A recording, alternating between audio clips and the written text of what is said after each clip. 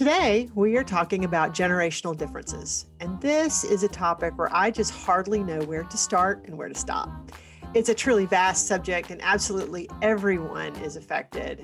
And to help us understand this truly tricky subject, we've brought an expert, Kristen Scroggins. Kristen Scroggins of Gen Y. Hi, Kristen. Hey, how you doing, guys? Ladies, rather. Let's go with ladies. Well, we are thrilled to have you here today and so excited to get into this topic. But before we do, I want to take a moment to thank our sponsor, Higher Echelon. If your organizational performance needs some tuning in 2021, Higher Echelon is your go-to solution. Check them out at higherechelon.com, higher, ECHELON.com. Kristen Scroggins, Gen Y, give us a quick review of you and who you are and your business. I don't think we've done a show so far on generational differences. So we're so excited to have you. So we want to know a little bit about you, how you came to be interested in this subject and became the recognized expert for so many companies and organizations. Sure. So I was a professor at the University of Alabama in Huntsville, and I had this really great plan. I was going to make all my students love me. And if they loved me, they were going to work super hard. And unfortunately, that did not happen as a Gen Xer teaching the millennial generation. And it got to be where the more that I loved on them, the more they expected I was going to hook them up.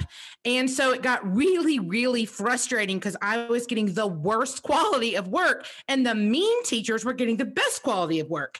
So I actually started studying the millennials for purely selfish reasons because there is good money and fabulous retirement in higher ed, and I didn't want to leave that. So I really just did it for my own peace of mind. But as I got sort of deeper in it, I started to see the distinct differences. And now, of course, I love millennials. I think they are the pinnacle of world changers. And thank God they were already in the workplace when COVID hit, because you talk about some scrambling. We'd have been in big trouble without having those millennials already in place who pivot is their middle name. So I'm really excited to be part of this. And I've gotten to work with some really big, cool clients. It's really funny. I never would have thought I would have gotten to work with things like NASA or Missile Defense Agency. But, government needs some help with this. It's very regimented and they're having a harder time attracting and retaining top young talent. And so that's sort of how I got into the business was doing the research myself and then starting to spread the love. Really what I do is I go into companies and organizations and say, we're all weird and here's why we hate each other. And that's my main shtick is everyone's strange and you're not special. And there's a good reason why we all hate each other. And that's sort of what I do now is I'm the person that says everything HR can't legally say. So it's a good job for me. It does seem like a really good gig and very fitting for your personality. Absolutely. I'm definitely a rip it and stick it kind of person. I love that. Let's see. Liz, you want to kick it off? I know you have some questions. Yeah, sure. Let's just lay some groundwork here. First of all, what are the current living generations? Where should we start? Okay, so I actually pulled up my little chart. I'm so proud of myself. So normally when you think about generations, people look at them in a 20-year span. Okay, this is important for you to know because we don't look at them in a 20-year span. We look at them in what's called a micro generation. So what we have discovered as we get deeper and deeper into research about generations is that what we're looking for is if we can focus in on people's childhood and figure out what would change the way that parents parented their children, then that's what actually gives us a new generation term. So if you ask average Joe Schmo, they're going to say we've got traditionalists, baby boomers, Gen Xers, millennials, and then the new generation called Gen Alpha. But in reality, if you look at, let's just say baby boomers, the first half of that generation were kids raised in the 1950s. And the second half was the kids raised in the 1960s. Well, did the United States look the same in the 1950s as it did in the 60s? No, completely different. So this is part of why the second half of the generation has a tendency to say that this is all bunk, this is all lies, because we have a tendency to focus on just the older brother and ignore the younger sibling of every single generation. So when we started looking at what kind of major events would change the way that parents parented, then that's how we got into our new numbers with these different numbers. So did we parent differently after 9/11? Absolutely. Did we parent differently after the internet came along? after the Great Depression, after the Civil Rights Movement. So that's what we're looking at, is triggers that have happened in childhood that would become embedded in your core values, that would make you look at the world long term. We don't spend a lot of time saying, oh, you're going to age into this or you're going to age out of that. We say this is a core value, right? So if you talk to those people who were raised in the 60s, they're still out protesting on the corner, baby. It has nothing to do with them being 68 years of age. They're there because it's embedded in their cultural DNA. So that's what we really focus on. And we take that and we say, here's why you go to war about weird things like purple hair streaks and open-toed shoes in companies. It's because it makes sense within that generation's head. And if I can help you understand why it makes sense in their head, you'll spend a lot less time pissed. Right? So for me, when I look at generations and what we do at Gen Y, we originated with Strauss and Howe, who are the originators of generational theory. If you want to learn more about them, they have a great book, if you want to geek out a bit about this, that's called The Fourth Turning. And it basically says that as much as we want to think that we're so like we're so different and we're so shiny, culture repeats over and over and over and over and over again. We're always going to have a big calamity and come together as a group. And then we're going to get more and more individualistic. And then we'll have a calamity and come together as a group. And this has been happening since the dawn of time in any modern culture. So we started with their numbers and then did research off of that. So what we would say is the traditionalist for us, the first half would be the people born in 1924 to 1933. So babies of the Great Depression, right? So that hugely impacts the way they look at the world because everything comes down to money, right? These are the people that are still washing off their aluminum foil and keeping all the nuts and bolts from their IKEA furniture. Right. I was going to say that about that. I have my grandmother and great aunts are from that generation, and my grandmother has passed now, but my great aunts still wash off their aluminum foil and they'll wash styrofoam containers and reuse them and stuff. The original hoarder show, right, was all comes from this traditionalist, because they were trained as children that at any point in time, the other shoe could drop. So you stuff your money in your sock and you put it under. And that's why they've been able to retire, because even though, they weren't making tons more money as they went along, they saved everything they could and shoved it under the mattress. So traditionalists are the first half. And then the second half are what we call the silent generation. And again, I'll send you guys these graphics so you can put it up or whatever it is you want to do. But it would be people born between 1934 and 1945.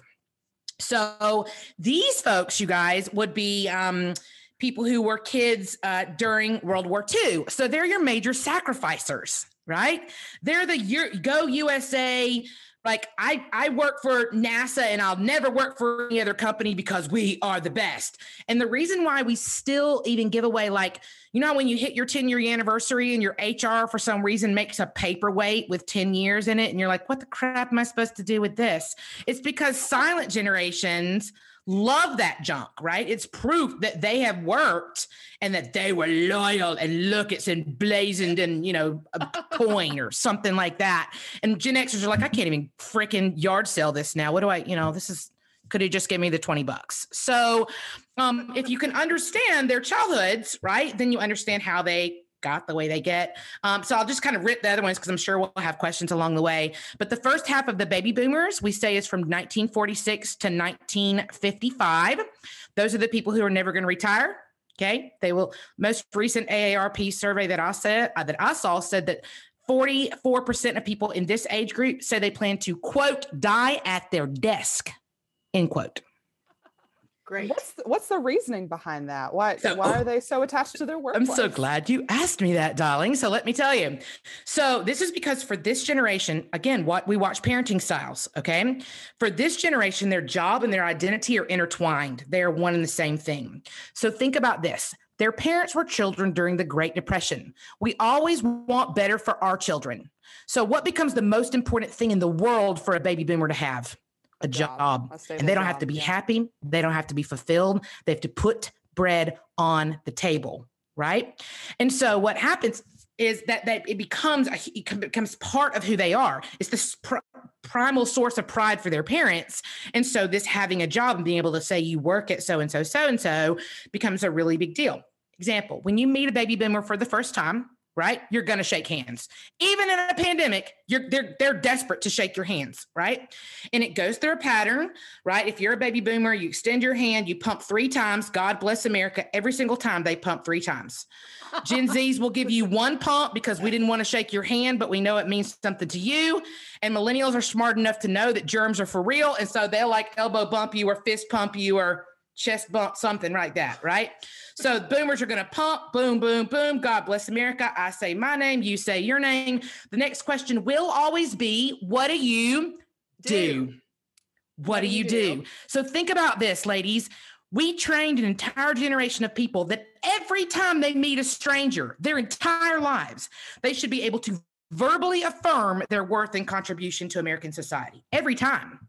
And that's why even the women who chose not to work during this time will say things like, oh, I volunteer at the public library, or, oh, I'm the secretary of the junior league. They will always have something to say in that question because doing nothing was not optional for them. So now they've gotten to a point in their life where it's like, okay, well, I could be retiring, but I've been doing this forever. And we all know in the US, the minute that you say you're not productive, we stick you in a home, and boomers are like, no, I'm the one that's out running at 4 o'clock in the morning every day, right? I'm the reason why you have a gym on every corner. So yeah, they're like, nah, forget it. I'll just die at my desk. So their job and their identity is intertwined because of that parental oversight. And what they were raised in was, right post World War II, dad kisses mom, makes a lot of babies. They've got competition through the nose. They outnumbered their parents 3-1. And so if you've got parents saying, hey, competition is high and you better have a job, then you create a whole new set of rules within your culture about what you're willing to give up to continue to keep that job. So this is why that generation would have missed your ballet recital or not been able to go to all your soccer games, because the competition was 3 times higher than it was for the generation that they gave birth to, because they were all told to be a good American, you're supposed to have 2.5 children, a dog, and a house. And so they did exactly that. So the next generation shrunk. Right? You follow me on this? You started seeing the patterns. So the flower children would have been the children of the silent, right? And so the flower children were at war with their silent parents, right? The silent parents were the ones who didn't stand up during Vietnam and say, we shouldn't do this. And their flower children kids were the ones marching around the streets and walking out of their 8th grade classrooms, right? So what happens is you get, and this happens again on the pattern, is you get people that are very much pacifist. Let's just keep the status quo. And we're on a pendulum. Okay. So I feel like I'm going really fast. Are you feel like you're drinking from a water hose right now? I'm sorry. No, keep going. It's fascinating. Okay. Yeah. So think about this. I don't know if any of you guys have children, but for those of you that are listening, let me give you this example. You want, right? When you decide to be a parent, you take all of the things you like about what your parents did and you move that into the way you parent. So this is how like Christmas traditions go down through multiple generations, or the family Bible, or whether you're Methodist or Baptist or Catholic or Jewish, right? That goes through. That's not stopping depending on your parenting style. So morals, values, religion, traditions, you transfer those because you like them. But what do you do for anything you don't like about the way your parents parented? You go in the extreme opposite direction, right? So if your parents never talked to you about sex, you were sitting down with your 2nd grader and being like, okay, let's have this conversation because no baby's living in my house. Right? Yes. So you see what I'm saying? So we swing in the opposite directions on things we don't feel like they did right. And so what happens is then, like me as a Gen Xer, I'm like, we're going to talk about everything. So now I've got my little Gen Z kid that's like, oh my God, my mom overshares everything in the whole world. And I'm not going to do that to my kid because I don't want it to be so weird. So we swing. We're always going back and forth because everyone thinks they can do it better. Right. So that's what happens with the flower children is the parents are silent on something and their kids are like, you should freaking take a stand if you want a better life. And so we swing, right? We swing over and over and over again. And then you've got Gen Xers and Zennials who are the equivalent of Prince Charles in the royal family, in that they know that they'll never be as ambitious as the queen and that she is never going to die, right? Just like the boomers, out of pure spite, that woman is staying alive. And then he knows he's never going to be as cool as Prince Charles. I mean, as Harry and William, right? He doesn't have the look. He's not the cool kid with the hot wife, right? So he's just Charles. And that's very much how Gen X and Zennials are, is like, let's just freaking get through this so I can retire early, sell my great grandma's depression china, and move to Costa Rica like I really want to do in the first place, right? So, Mary Scott, does that poke a squishy part in you? Well, I actually have some stuff to say about that, but let's come on. I know. I want to hear. So Gen Xers are 65 to 81 or so, right? 65. Okay, so the first half of them is going to be 1965 to 77. Okay. On the birth years. Those are the typical Gen Xers. They're the ones that went out to Silicon Valley and started the .com revolution. Is probably the best way to understand it. And then Zennials are the people from 1978 to 84. So we've never lived in a world without Star Wars is probably the best way to understand it. We're the ones that got the AOL.com discs. Right. So it's a very big divide. Even though we're in the same group, we're totally different on how we approach the different intelligence, for example, is totally different between the two groups. Loyalty is different between the groups. Suck it up and take it is different between the two groups. So really we sort of divide as a culture, like 77, 78, we sort of split a hard line. And if Xers are usually going to go up and side with the boomers and the traditionalists, and Zennials are usually going to go side down with the millennials and the Gen Zs. So you got boomers that are parenting Gen Xers and millennials. Mm-hmm. But kind of those micros are, you could probably marry that. There's probably some kind of a pictographic that kind of lines all those up. And there is. So let me tell you one of the weird things. So that those flower children, those ones that are on the second half, the second half of the boomers, are also the highest divorce rate in the country. So they all divorced, right? They waited until their kids were a little bit older and then they divorced, but then they got remarried because that was what culture told them they still had to do. And you still had to seal the deal, which means you had to have another child.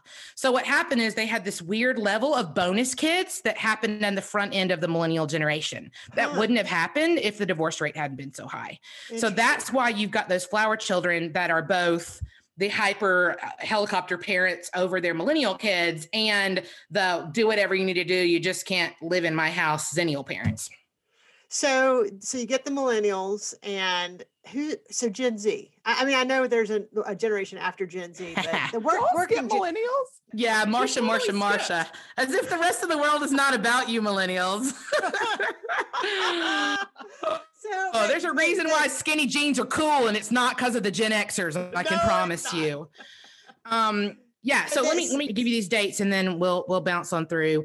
And it probably will help you guys if we kind of succinctly do this some way. But 1985 to 1995, and pretty consistently, you see the cutoff at 96 between the first half of the millennials and Gen Z in the second half. So technically, originally, Gen Z was called the iGen. They were the second half, the ones from 96 to 2005. But the millennial name has been so toxic and horribly used that they were like, I'm not going to associate with myself with these people in any way. So they actually went down and stole their little brother's name, which has forced us to create Generation Alpha underneath them.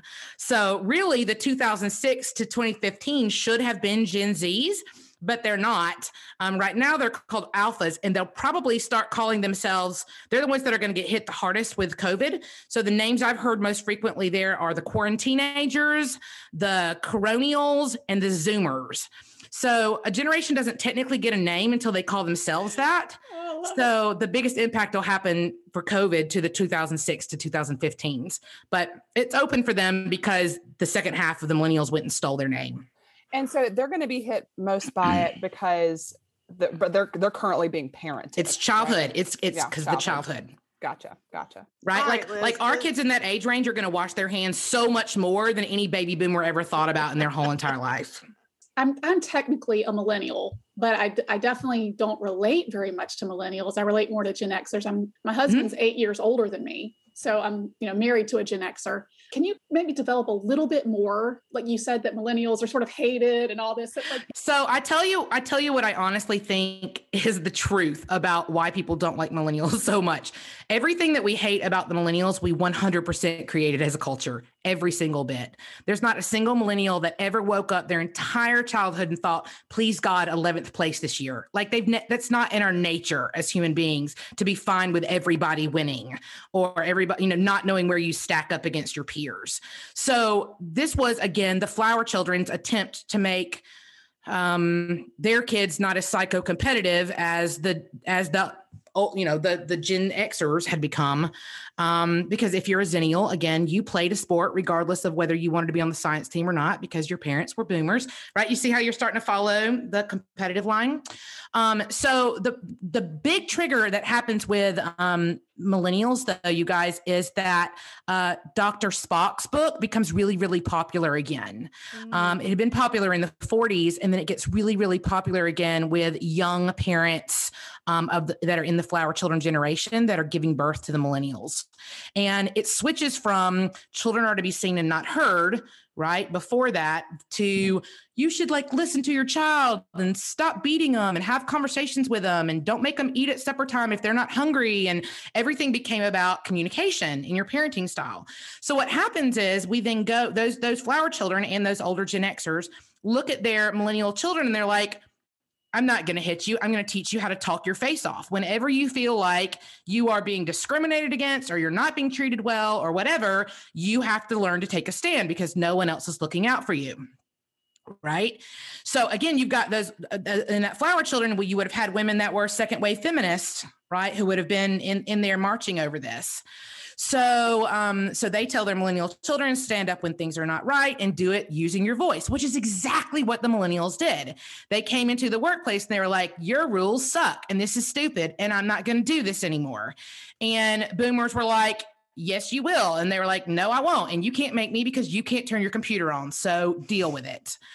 So good luck opening that. Exactly. I dare you to try, no one does fax anymore. What you going to do now?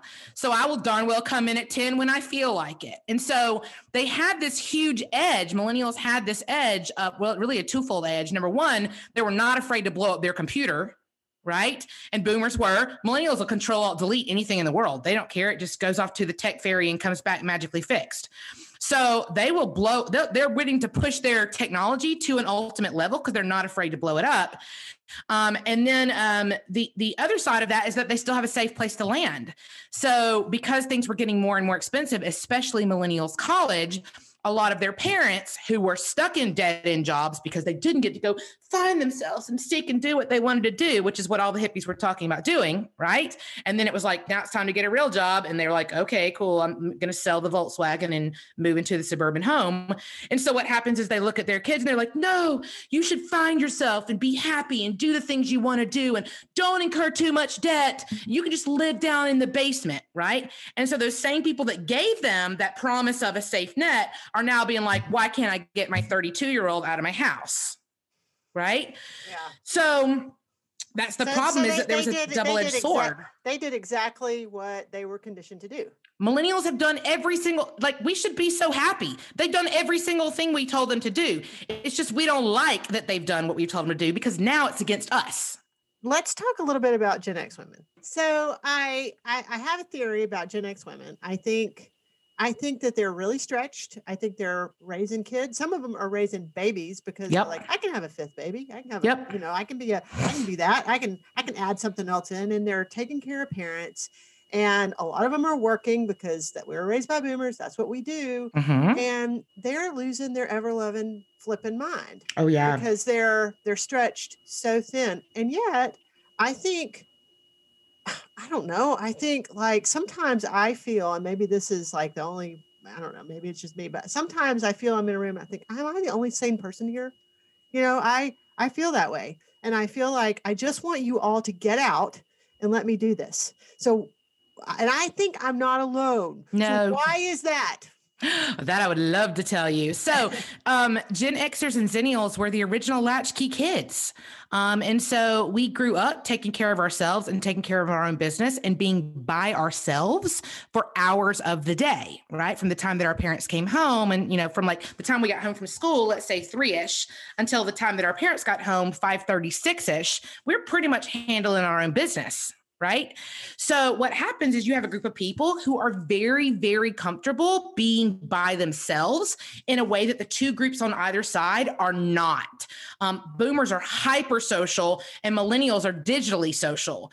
And so you've got a group of people that are in the middle that are like, I don't like any of you, right? So I'll just give you the example that I say all the time is no Gen Xers picks a workplace because they want to be friends. Like they don't want to go to your Christmas party, right? They don't want to have a corporate retreat. They don't want to do that. They want to come in, do their job and leave as fast as freaking possible. They don't need to be friends with you. And that's because they're used to a world where you had to wait until your parents got home to be even able to ask to go over to a friend's house because they didn't have cell phones where you could get them all day, every day, right? So you have a group of people that view business completely differently, that don't see it as a social outlet, who have wrapped their lives in many ways around their children because they felt like their parents didn't wrap their lives around them in the way that they thought that they should, right? So, right, we're talking about the pendulum, the idea of if you as a Gen Xer, your parents missed a lot of your, ballet recitals or football games, you're not missing crap that your kid does, right? You're going to bring them 8th grade cupcakes on their birthday, right? So it's that extreme to the opposite end. So what happens is you have people that have been crunched socially for time, right? That don't have enough time, who are really in some ways conditioned to be extroverted introverts. Like they are good at pretending to be extroverted. Like we can do it for a while and then we're like, okay, I'm done. I'm out. I don't like any of you people. Give me the wine. And so they can only do it in stretches of time because that's how it always was. Is we had more control of our free time during the time that was our formative years. And so now cultural expectations are that we should be able to do everything. We should be able to be a Pinterest mom. Our kids should be able to be fantastic. We should somehow magically be able to work a 40-hour job at home and make sure our kids don't fail out. It's just completely unrealistic. And I would say that an element of that comes from, I think that everybody's self-image has taken a hit with social media, but I really think Gen Xers took a pounding when it comes to social media, because they forget that what we put out there is not my kid licked the floor, right? Or right. We don't put that kind of stuff out there. We put the look at my awesome vacation. We don't put out the fact that we ate ramen noodles for 2 weeks to save up for that vacation, right? We only put the best out there. And so, we never post that our kids have eaten, this is their 4th night of macaroni and cheese in a row. We only take the one beautiful Instagram picture of the steak that really our mom brought us, right? So the problem is that we have to present in many ways this sort of I have it all together Pinterest persona out to the world, because we still were raised with parents that were competitive, right? That was very much about what everybody else thought about you. And so we're still to some degree worried about what everybody else thinks about us as parents and as workers and as females, right? We're working through all of those things. And that's just a lot of pressure for any individual to deal with. And what's interesting is that millennials didn't take that same social media hit, which is very strange to me. But part of that is because their parents said, there's 7.5 billion people in the world. Not everybody's going to like you. You do you, baby. Right? And be happy with who you are. And here, take my love crystal and love yourself. And our Gen Xers, our parents didn't say that. They were like, don't get your dress dirty or I'll kill you, because people will think I'm a slob. So it comes down to that parenting style of we have that mom and dad pressure. And a lot of our moms and dads are still involved, Mary Scott. I mean, this is a problem, right? Our grandparents are still weighing in on when our kids got a drippy nose. Right? And millennials are like, haha, joke's on you. I'm not having kids. I'm having dogs. Boom. Now what you going to say? You can't do anything about right? So they've relieved a lot of the pressure off of themselves because they've looked at society and said, I don't really give a rip what you think about me. I'm going to buy my clothes from a thrift store, and I'm going to move into my tiny house, and I'm going to take my 3 weeks in Bali to find myself. And if you don't like it, suck an egg, because I can always move into mom and dad's basement. And no other culture has been able to say that until now, right? Mm-hmm. So like for us, our parents were like, okay, once you get this degree, baby, it's on you, right? So, and I'll get you a box for under the bridge, but you're not coming back in here. So Rach, I know that you've got to be curious about this like I am. You got a question about Gen Z because we're raising them. Or I guess we're not calling them Gen Z. What are we calling them? The quarantiners? Yeah, the quarantine. Gen Alpha is technically their name right now. Gen Alpha. And then the second name is Homelanders, which is stupid. The ones that are 2016 and below, they've never lived in a world without tight homeland security. So, but they'll never call themselves that. It's stupid. That is kind of, I like quarantiners. I think they're going to be very, because I don't think this is going away anytime soon. I think they've been affected by it. They're going to be affected by it. They're going to have abiding memories of it. And Rach, we're raising them. What I love about this is that to me, it seems like there's a mesh of, there's family values that intertwine with cultural circumstances, i.e. a pandemic. Mm-hmm. And so it seems like there is still individual threads that get woven. So for instance, I have 2 teenagers, one who has spent half of her freshman year was pandemic related, now sophomore year, so her high school experience is very influenced by pandemic. She's also of the Snapchat generation. So there's all of those influences, but she's an oldest sister of 5 children. Exactly. Large families changes things. Families. Mm-hmm. And then we have family values that I would say are much more of the independence, work hard. So anyway, I'd love to hear your thoughts on all of that. Yeah. So a lot of Zennials, actually, this is kind of interesting. Zennials, the ones born from 1978 to 1984, average 4 kids per family across the nation.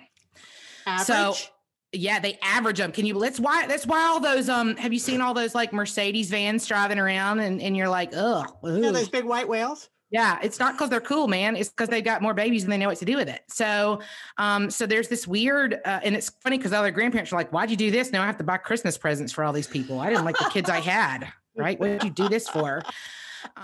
So I think you're bringing up an interesting point, and that is the concept of outliers, Rachel. So there are factors that happen. So you talk about bell curve. So I'm guessing you're getting this idea to some degree, is that when you have a statistical analysis, right, that there are some people that just don't fit within the status quo. And usually those people resist anything that has to do with generational diversity at all, because they're special shiny diamonds and they can't be put in a box, and that's trash. They absolutely can be put in a box, because if you can take a BuzzFeed quiz and get, categorized as a purple or a green or a red or a yellow or a dolphin or a Gryffindor, Hufflepuff, Ravenclaw, Slytherin, and you swear by that DISC personality test you did, then of course you can be categorized. If that's the hardest part of you, then of course we can categorize your generation and say, they were all listening to this kind of music and this kind of movies, and there was a war, and here's what the economy was doing. And right, as much as we want to act like we're different, we're not. But there are people, that's how we get the idea, Rachel, of those old souls, right? Almost everyone knows somebody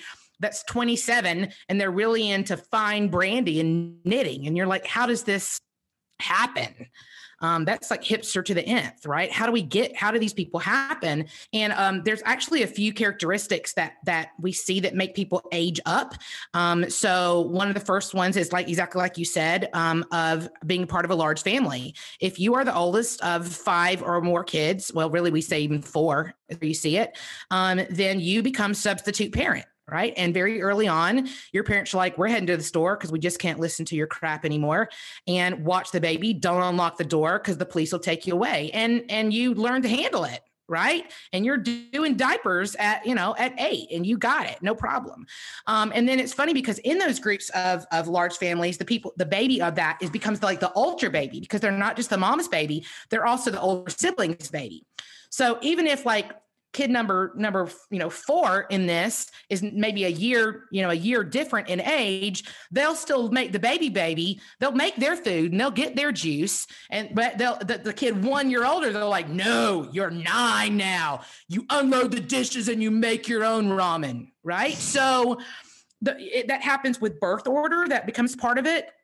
Also, we see things like people who are raised by single parents. That's a huge thing because you end up stepping into substitute adult. The more adult things you have to do as a child, the more likely you are to age up, and they start to stack. Right. So the more of these you have, being raised in a military family and having someone go through a deployment, having a parent who is an addict and having to manage yourself from a social standpoint much earlier in your life. Being raised in a small town where you don't have just one mom, you've got 37 moms who have full permission to whoop your bottom at any given time. Your grandparents raise you, or you spend the whole every Saturday at Grammy and Grampy, that changes the way that you're impacted. So the more of these outlier characteristics you have, and that's not before we even touch things like my parents weren't raised in the US, right? So if your parents were raised in Jamaica, they bring their whole cultural narratives along with it too. So all of these things start stacking to make these outliers exist. So, right. So if you look at Rachel's, let's just use oldest child, that child's going to technically fit within a generation, but mentally they might age up significantly. And then their youngest in that group might be the prototype, stereotypical, most exact example because they don't have any of the outlying characteristics that would have made them age up. Right. So when you look at those generations, when you really get to a stereotype, it's almost people who are in the very core of the generation who have no outlier characteristics who fit it. So I hate that we're going to have to end this because this is fascinating, but we do a part two. We might have to do a part two. We really do, but let's leave it here. Cause this is a question I have. Are there any two in the working generation right now? Any like that just are like at loggerheads and yes. Like the twain shall almost not meet unless there's like some serious active listening and all the other tricks of the trade. So who are they? Do you have a child that acts just like you? Yes. You want to punch that kid in the throat? Sometimes. That's exactly what's happening with baby boomers and millennials. Is millennials are the kids that act just freaking like them. They were both born at the height of their own respective technologies. They were both told to have a voice, to stand up for what is right.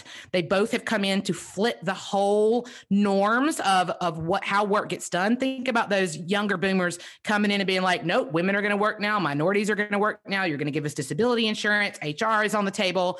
Right? You had this whole group of people who came in and they're like, no, we just fixed it, child. Don't touch it. And the millennials like, yeah, we hate everything you did. So I'm going to need you to fix it all immediately. So that's what it is that you've got a group of people that are, while their quote unquote work ethic is not the same, because they both want to think that they're better than everybody. It's really the fact that they're just the same. They have opinions. They think everyone else should have to hear them. And while flower children used to print retractions in papers, now millennials delete tweets. It's the same thing. They're going to put it out there one way or another, and they hope you forget later on. And then you've got, again, those Gen Xers, Prince Charles, Jan, Marsha in the middle. That's just like both of you need to get a life. Yeah, we do. We look at them more like you need to get a life. Like, I hate all of you and I still come and do my work. What's your problem? So and we never get complimented. Never get complimented. No. We don't really like compliments anyway. Well, not if it's going to require us to have more work. We sure don't want more complicated. Because that's the thing is we've learned is that more attention means more work, right? So we're like, fine, if you have to have it your way, micromanager dude, or you can do it in quarter of the time, millennial kid, then rock and roll. No skin off my nose. I made the same paycheck today. So is it true, Kristen, that for all these negative traits, or not negative traits, but for all these traits that someone else might think are negative, yeah, they're positive. I mean, it just is what it is. They just are. Exactly. Yeah, it is what it is. There's positives, there's negatives, I don't even know if that's even fair to say. It just is what it is, right? I think the problem is that we all think that we are doing it correctly and that everyone else should modify to us, which has been our issue since the history of time. No, I am doing it correctly. Exactly. Right. And that's why we sit around our Thanksgiving tables and we're like, why are all of you sucky at this? And I'm fantastic. Why am I the only normal person here?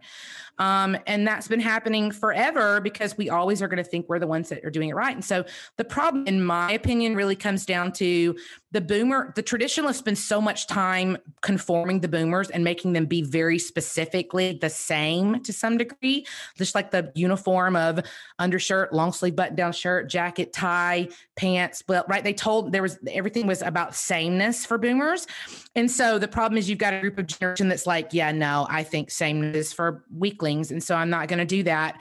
And so they butt up against each other because boomers want the millennials to conform, and they're like, no, absolutely not. And because they have the out of the softer nest, because they can return home, they actually will long-term be able to convert everything about the way we do work, because they have an out that no generation before them has had in their adulthood.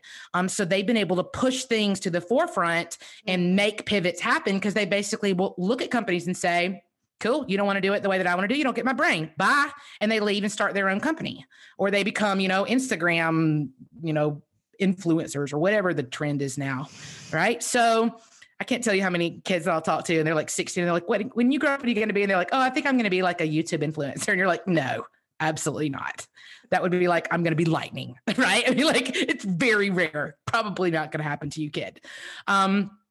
But I think that's part of it, right? Is when we watch the generational norms and we watch how we talk to our kids and what our parents have told us and what society tells us, you can spend time trying to convert people, but they're not going to be that. It is what it is. People are who they are. And you can either look at it and say, oh man, look how beautiful of a rainbow we've got right now. Or you can walk around saying, it's not fair that everyone else isn't purple like me. And so you should be purple. And they're like, well, I'm red. Well, no, but you should be purple. Well, I'm not. I'm never going to be red. We can just fight about it, or I'll just block you on Facebook, right? Whatever works for me. So it's that sort of issue of when we accept that all these generations bring totally different things to the world that make us more holistic, that every single one of these facets is vital and these talents and viewpoints are important, then that's how you're going to come up with the healthiest and smartest teams around, is by letting each one of these people play their role and allowing compromise to be made when it needs to be made. Well, I think I cannot build on that any better or ask any more questions after that, because Kristen, that's the deal. That's the deal. It is what it is. And I think we really should just love it. Just love it. So Kristen, tell our Kirby's where to find you, please. Oh, I'd love to do that. Well, you can check me out at www.genwhy.com. Like, why are all the generations insane? GENWHY.com. And when you go over there, you can see some videos of some speaking samples that I've done. I would love for you to link up with me on LinkedIn at Kristen Scrogin. I have other social media accounts, but because of pandemic, I have happily avoided every single one of them. And so you're welcome to hook up with me on Facebook or Instagram at Gen Y Communication is what both of those are. But the odds of me looking at it for months at a time, as a typical Gen Xer goes, is probably pretty low. So really my website, and again, let me tell you that as a typical Gen Xer, I hate the telephone. So if you call me, I probably will not listen to the voicemail or answer your questions.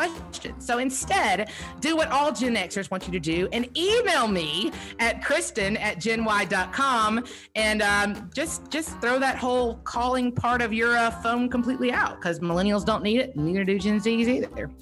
Love it.